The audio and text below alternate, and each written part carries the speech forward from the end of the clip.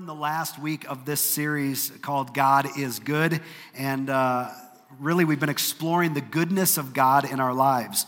In the very first week, we talked about how the goodness of God looks like grace and power to make it through when you're facing pain and loss, which I think we've all experienced.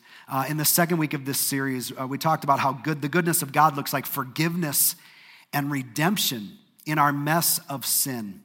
And so today we're going to finish out this series, and then believe it or not, next Sunday we kick off our Christmas series, and we're so excited about that. So write in your bulletins, if you would, grab your message notes, grab a pen, do some fill in the blanks. If you've downloaded our app, you can do it there as well. And then we want to say welcome to those of you watching in the parent viewing room. It's a great place to go if you have little ones that get fussy during the service. We just kindly ask you to take them out the back door, and an usher can help you find that room where you can watch the service live with us. Well, I kind of want to flip the script as we wrap this thing up today. And I want to ask this question kind of as a final question for us to consider. And it's the very first fill-in your notes, and it's this question right here. How often do we notice and appreciate the goodness of God in our life? And this is a really important question, and it's one that I would ask you to ask yourself honestly. How often do we notice and appreciate the goodness of God in our life? Because the truth is that humanity, our own humanity and our culture do not do a good job of setting us up to do that, right? In fact, our culture and humanity tends to have us focus on what we don't have. Isn't that true? What other people have. And it absolutely robs the spirit of gratitude out of our lives. And yet this is what we see in James chapter 1, verse 17. It says this, that every good gift and every perfect gift is from where? Above. Every good gift, every perfect gift is from above and comes down from the Father of lights, with whom there is no variation or shadow of turning. Every single good thing in your life and every single good thing in my life comes from our Heavenly Father. And so the question is, how often do we notice it? And how often do we express gratitude for it? This week I was thinking about all the great rivalries that kind of exist around us. And I know there's many, but I just selected a few. You know, you have Republicans and Democrats. You know, that's a pretty touchy one. I won't even go there right now. We have Coke and Pepsi, right? We have the Green Bay Packers versus any real football team. So that's a good one. We have McDonald's and Burger King. We have Mac and PC. We have boy bands versus good music. And so there's lots of rivalries that take place in our world. But there is one that is bigger that impacts us, especially when it comes to this idea that we're talking about today. And it's this, it's right in your notes. One rivalry that keeps us from recognizing the goodness of God in our life. Come on, and you know this. It's gratitude versus entitlement. Gratitude versus entitlement. And what makes this rivalry so unique is that we can see it in everybody else, but we have a really hard time seeing it in ourselves. Isn't that true? I mean, have you ever noticed people that are ungrateful and they don't realize how much blessings they have in their own life? But we have a really hard time in seeing it in ourselves. And that's why in 21 years of being a pastor, I've heard people admit almost every type of struggle, whether it's lying or anger or lust or being irresponsibly financially or being a subpar parent, gossip issues, whatever it is. But I've never had anybody come out and admit, you know what my problem is? I feel really entitled. I feel really entitled. I feel like God and people owe me. We can't see it in ourselves. And if we aren't careful, we'll go through life being entitled. And you simply cannot be grateful for the things that you feel entitled to. You cannot be grateful. That's so important. Don't miss that. You cannot be grateful for the things that you feel entitled to.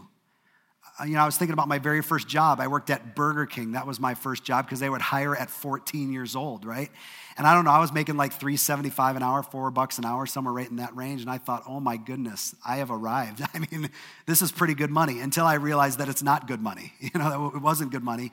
And then I got a job at McDonald's and I got a little bit of a pay raise. And when I got a pay raise, I thought, oh man, I'm living the good life now. And then I got one of those discount cards, 50% off food anytime I wanted. I thought, oh my goodness, the benefits just keep getting better and better. And then I got a job at a market research firm, and I was making $10 an hour, right? And I thought, oh boy, my goodness, I am filthy rich now. Filthy rich now, $10 an hour. And then there was that stint when I was an Abercrombie model, but that's another thing I can't really get into right now. But then I got my first real job with benefits, and I thought, people get benefits when they have jobs. Oh my goodness, this is amazing. Until I realized, yes, that everybody gets benefits, and it's just kind of part of the package. And with every single job and the better it got, I actually felt more entitled all along the way. I felt like I now deserved those things. And without even realizing it, entitlement sneaks into our lives and it robs gratitude from us. You see your next fill-in, something that once seemed like a blessing can be something we feel we deserve. Isn't that true? Something that once seemed like a blessing can become something that we feel we deserve. But Ryan, hold on a second. Ryan, I work hard for what I have. I deserve what I have. I mean, if you knew how much time I put in, how much work I put in, and to that I would say, listen, I understand that. But so has the person who's worked very hard in the slums of India, making $2 a day, doing their best to support their family. You see, this is all about having the maturity to recognize the blessings of God in spite of our own accomplishments. What does the blessings of God look like in our lives? What does His goodness look like in our lives? And so what I want to do is I want to look at a time in Scripture when Jesus faced this issue of gratitude and ingratitude and kind of faced that head on. And I'm hoping that it will open our eyes and inspire us to become better at recognizing the goodness of God and thanking Him for it. And so this morning, we're going to pick up this passage in Luke chapter 17, and we're starting out in verse 11, and it begins this way. It says, as Jesus continued on toward Jerusalem, He reached the border between Galilee and Samaria. And as He entered a village there, 10 lepers stood at a distance. How many lepers? And where were they standing? That's going to be important to know. And these 10 lepers who stood at a distance cried out to Him, Jesus, Master, have mercy on us. Have mercy on us. Now, if you know anything about ancient culture, you know that leprosy was one of the most feared diseases of the time. And mainly because there was absolutely no cure for this, and because everybody thought leprosy was contagious. You thought just by being around it that somehow you could get it. And so this was a very dreaded disease. And a person with this disease, if you're not familiar with what leprosy is, it would start out with some minor symptoms. They would begin with some pain in their joints and fatigue in their joints. And then eventually they would begin to get patches and nodules on their skin. The lumps even on their arms, their legs, their faces even. And these lumps would get to a point that it would cause these people to be unrecognizable. That's how big they would become. And these lumps would begin to ulcerate, and there would be this really nasty smell that would come out of those wounds. And then one of the hardest things about this is they would begin to lose sensation in their extremities. So and the reason this was so dangerous is that if they injured something, they couldn't feel it. They had no sensation for pain. And so they would injure a finger or injure a toe or whatever it might be, and they wouldn't know it. And then it would lead oftentimes to deformities or parts of their fingers being cut off and toes being cut off. And so they'd be maimed and disfigured. This was such an ugly disease. And so in Jesus' day, the first sign of leprosy was like a death sentence for people. And if you were a leper, you couldn't go near anybody that wasn't a leper.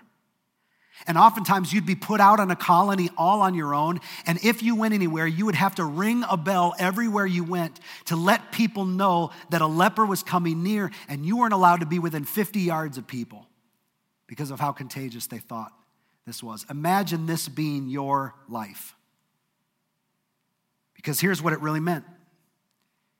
You no longer got to be around your family or your friends. You would lose your job. You would lose your place and your standing in the community. You'd have to go and move to another place. I mean, your world as you know it would come crashing down. And so when these 10 men who are suffering with this, standing at a distance, cried out, "Jesus, have mercy on us," you can imagine just for a moment the emotion that they felt. Verse 14, Jesus looked at these men and said, "Go and show yourselves to the priests." And as they went, they were cleansed of their leprosy. You know, and I think this was kind of like this little faith step. I want you to go show yourselves to the priest. And these guys are like, what are we going to go? We can't even go near the priest. What are you talking about? Why would we go show ourselves? And Jesus says, just believe me, trust me, if you're willing to take that walk, something amazing is going to happen in your life. And as they walked, they were healed. And one of them, when he saw that he was healed, came back to Jesus shouting, "Praise God." And he fell to the ground at Jesus' feet, thanking him for what he had done. And this man was a Samaritan. And Jesus asked the same question that you and I ask as soon as we read this story. Jesus says, "Didn't I heal 10 men? Where are the other 9? Has no one returned to give glory to God except this foreigner?" And Jesus said to the man, "Stand up and go. Your faith has healed you." And I think, here it is. Jesus heals these 10 men. They all discovered they were healed. They all saw they were healed. And yet only one returns to thank Jesus. How would you feel if you were Jesus? You'd probably be like, "Hey, what's up with that," right? It'd be nice to have a little bit of gratitude in the mix. And we read this story and we think, wow, how pathetic is that? Could you not return and take a few extra miles and thank the man that just healed you? And yet, how many times do we recognize the goodness of God in our lives and realize things are a blessing for him, and we fail to express it? It happens to all of us. And I don't know about these 9 men. I mean, we could spend a lot of time probably speculating why these other 9 never came back to say thank you.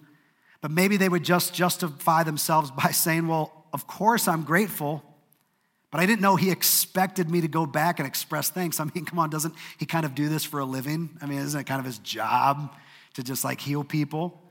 But here's what's interesting about this. If we could all today get in a time machine together, I mean, it'd have to be a big time machine, but that'd be fun, wouldn't it? We all went back to the first century and we were able to track down these 9 lepers and get them in a room, and we'd say, "Hey, what's the deal? Why didn't you express thanks to Jesus for healing you?"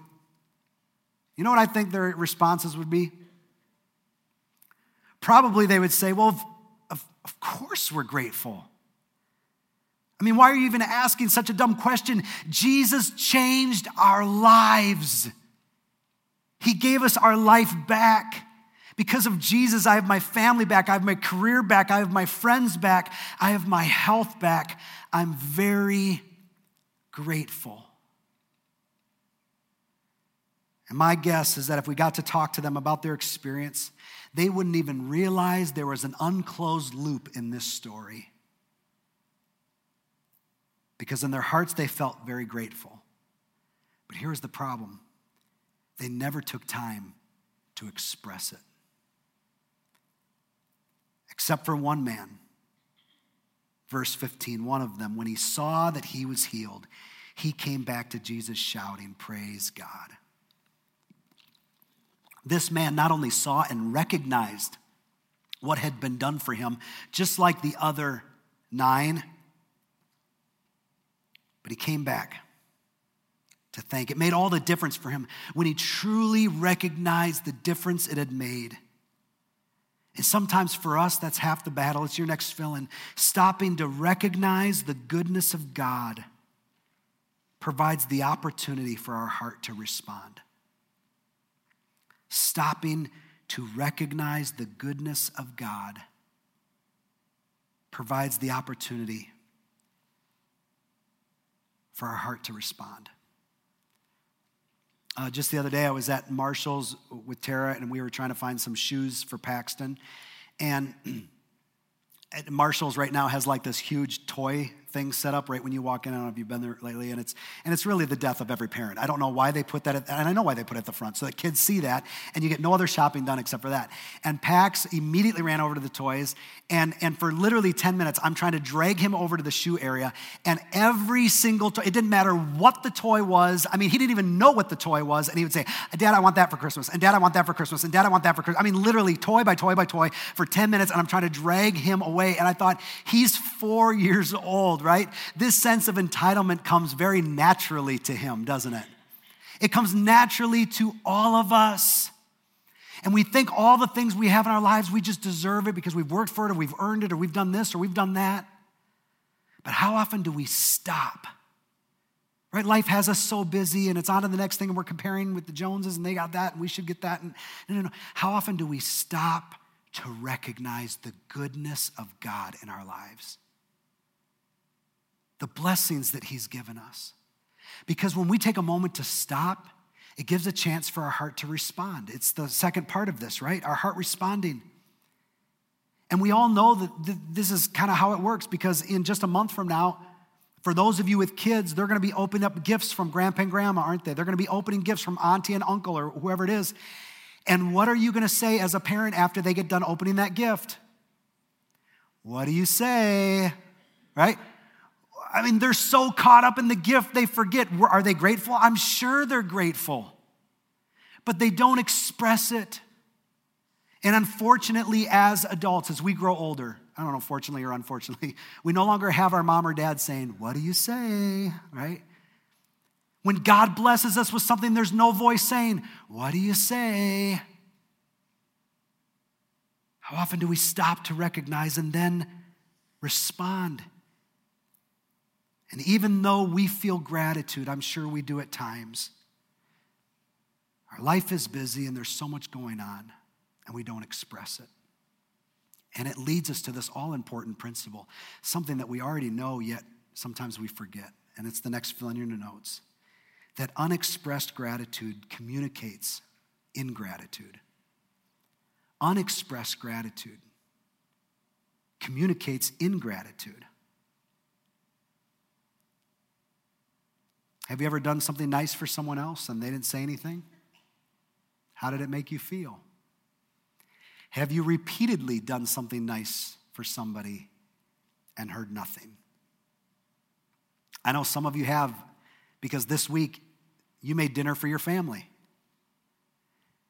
And you slaved over the stove and got all the ingredients and you made dinner and you called them and you called them and you called them and they finally came to the dinner table only to scarf down their meal and leave and walk away and there's all the dishes and there's all the mess and no one says, does this happen to anyone or is it just me in our house? Okay, right?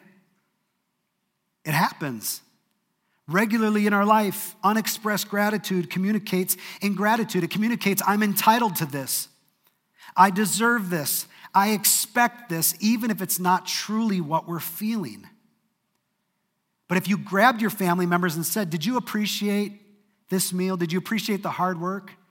I'm sure they'd say, well, of course we do. And they're telling the truth, but they don't communicate gratefulness. And it can appear they're entitled to the meal, right? Whatever it might be, it appears that they're ungrateful. I remember it wasn't until I was like a junior in college that I got my own apartment.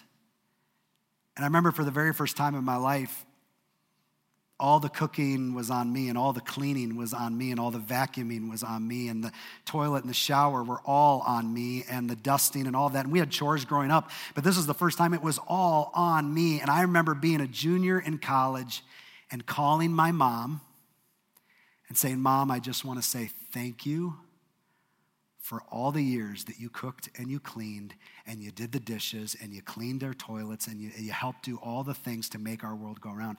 I just want to say thank you, right? Because sometimes we don't even realize it. And then when we realize it, maybe we don't expect it. But when I got in college and got my own place, it gave me a perspective that I did not have before. And that perspective in life is so important. And it's the same way with God. Your next fill in, gratitude to God helps us maintain the proper perspective in life. Gratitude to your Heavenly Father helps us maintain the proper perspective in life. Just like when I got my own place, it gave me the perspective that I needed to express gratitude to my mom. And here's where it becomes a slippery slope for all of us. And if you've checked out for a moment, look right up here and don't miss this. Because there maybe had been a time where you prayed and prayed and prayed for a job. And God gave it to you, and now you hate your job. And all you do is complain about your job. Or maybe you were so grateful at one time for your spouse, but now all you notice is the annoying, irritating habits, and it's all you focus on.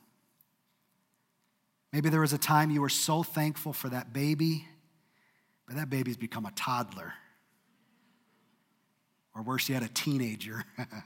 No offense, teenagers in the room. Maybe once you were so grateful, you prayed for that new home. You were so grateful for it, and now all you can do is complain that it's not big enough or there's too much work to do. You see, entitlement, it's such a slippery slope that it puts us on. But gratitude can move our heart back to proper perspective. When we say, what are the things I'm thankful for and grateful for in this house? What am I grateful for in this relationship? What am I grateful for with my kids? What am I grateful for? Because none of it is guaranteed and none of us are promised tomorrow. Are we living in gratitude? Or are we living in entitlement? A couple years ago, our bed was kind of defective. That's what I was looking for. I was going to say dysfunctional. I was like, that's not the right word. It may have been, but it was defective, right? And so our bed was like really lumpy and weird and all this. And I was just complaining about it and complaining about it and complaining about it. And one night I got into bed, and I don't know why. This must have been God's way of just like putting me in my place. But instantly I had a memory of when I was in Mexico about 15 years ago. And when I came to a family's house, their house was no bigger than a United States shed in the backyard. And when I talked to the door open and I talked to the wife, they had a number of kids, 6, 7 kids. I mean, this room couldn't have been more than 10 by 10, and there sat a queen bed laying on the concrete floor, no bedding except for a couple blankets, a little kitchen set up in one area. And I remember standing there talking with her, realizing this thought. All 7 or 8 of them sleep on that one bed every night. And it brought such conviction to me that here I was complaining about a lumpy bed with down comforters and way too many pillows. I don't understand the pillows, all the decorative pillows. I don't get that. I just need a pillow. I don't get that. But anyway, more pillows than we could ever imagine. And there's actually even now to this day, a couple times a week when I get into bed at night, I say thank you to God for this incredibly comfortable bed. And I pray for that family that God would provide and meet their needs.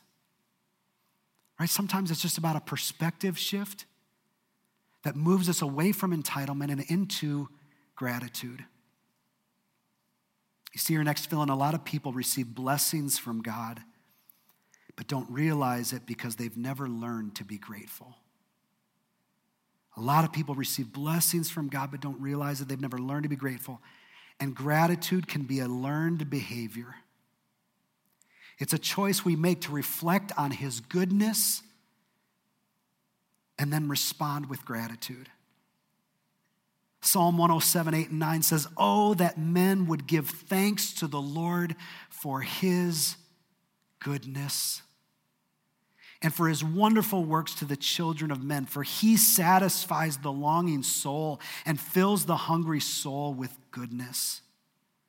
The things that have brought you satisfaction and filled you up have all come from him. Every good and perfect gift have come from your Father. I came across this story that I wanted to read in closing today. And it was from an author named Tom Schmidt, and this was his own experience, and I want to read it to you because I think it talks about the incredible power of gratitude and recognizing the goodness of God in our lives.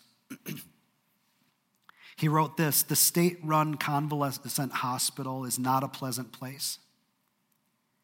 It is large, understaffed, and overfilled with senile and helpless and lonely people who are waiting to die. On the brightest of days, it seems dark inside, and it smells of sickness and stale urine. I went there once or twice a week for 4 years, but I always sensed a sense of relief every time I left. It's not the kind of place that one gets used to. On this particular day, I was walking in a hallway that I had not visited before, looking in vain for a few people who were alive enough to receive a flower and a few words of encouragement. The hallway seemed to contain some of the worst cases, strapped onto carts or into wheelchairs and looking completely helpless and hopeless. As I neared the end of this hallway, I saw an old woman strapped up in a wheelchair. Her face was an absolute horror. The empty stare and white pupils of her eyes told me that she was blind.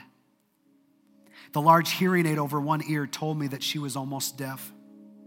One side of her face was being eaten by cancer, and there was a discolored and running sore covering part of one cheek, and it had pushed her nose over to one side, dropped one of her eyes, and distorted her jaw so that what should have been the corner of her mouth was the bottom of her mouth. I was told later that when new nurses arrived, the supervisors would send them to feed this woman, thinking that if they could stand this sight, they could stand anything in the building. I also learned later that this woman was 89 years old and that she had been here bedridden, blind, nearly deaf, and alone for 25 years. This was Mabel. I don't know why I spoke to her. She looked less likely to respond than most of the people in that hallway. But I put a flower in her hand anyway and said, "Here is a flower for you. Happy Mother's Day." She held the flower up to her face and tried to smell it, and then she spoke.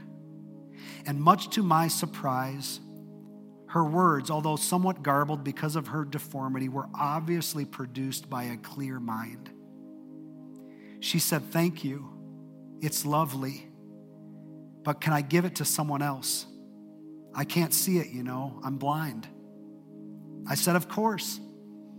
And I pushed her in her chair back down the hallway to a place I thought I could find some alert patients. I found one and I stopped the chair. And Mabel held out the flower and said, "Here, this is from Jesus." That was when it began to dawn on me that this was not an ordinary human being. Later, when I wheeled her back to her room and learned about her history, she had grown up on a small farm that she had managed only with her mother until her mother died. And she ran the farm alone until 1950, when her blindness and sickness sent her to the convalescent hospital. And for 25 years, she got weaker and sicker with constant headaches, backaches, and stomach aches. And then the cancer came too. Mabel and I became friends over the next few weeks. And I went to see her once or twice a week for the next 3 years. Her first words to me were usually an offer of hard candy from her tissue box near her bed. Some days I would read to her from the Bible, and oftentimes when I would pause, she would continue reciting the passage from memory, word for word. On other days, I would take a book of hymns and sing with her, and she would know all the words to the old songs. For Mabel, these were not merely exercises in memory, but it was a part of who she was. She would often stop mid-hymn and make a brief comment about lyrics she considered particularly relevant to her own situation.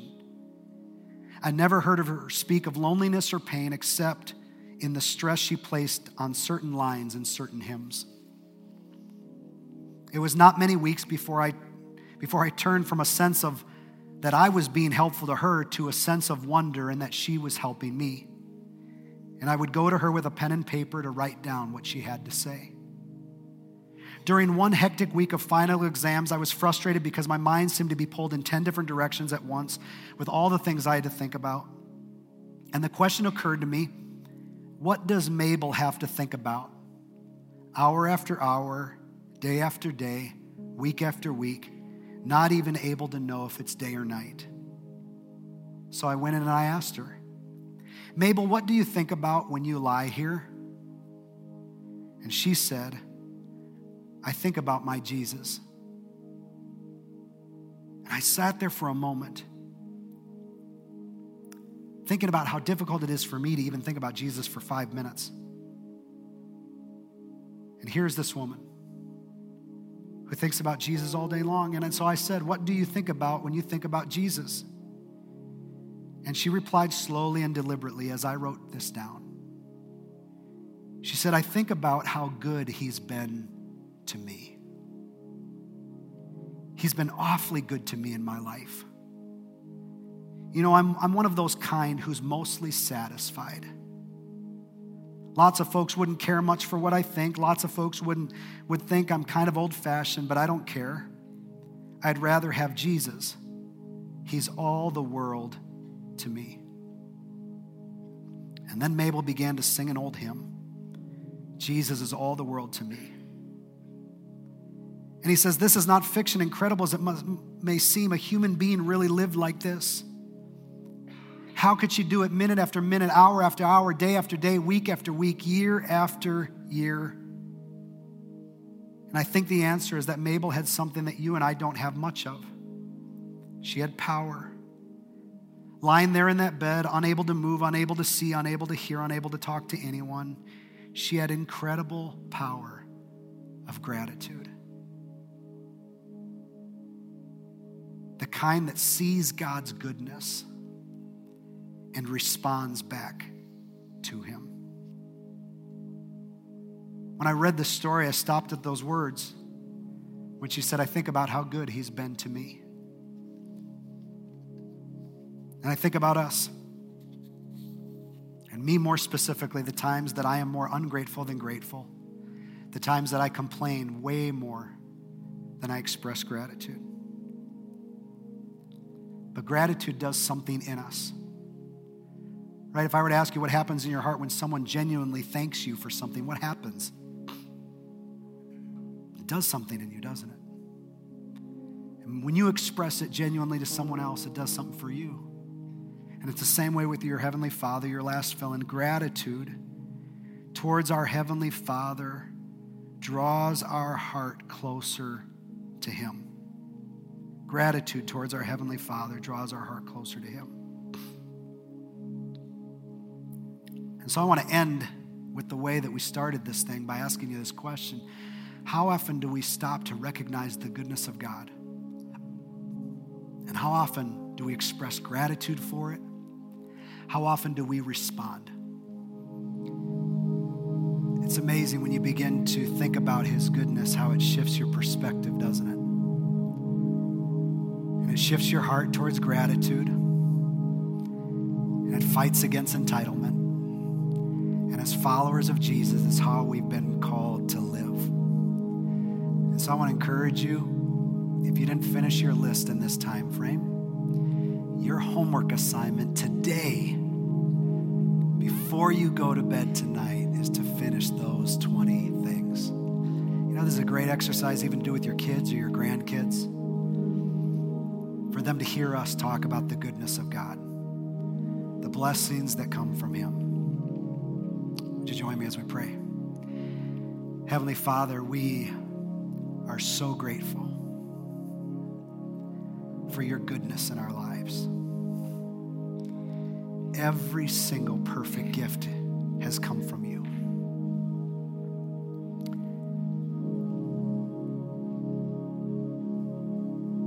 Father, we're sorry for the times that we've allowed entitlement to sneak in, for selfishness to rob the blessing. But even as we walk into this Thanksgiving week, would you open our eyes and our hearts in a new way to truly see the goodness you have brought to us? And that in those moments, we would be like the one leper that returned, and we would respond with gratitude for all the good things that you have done. And it's in Jesus' name we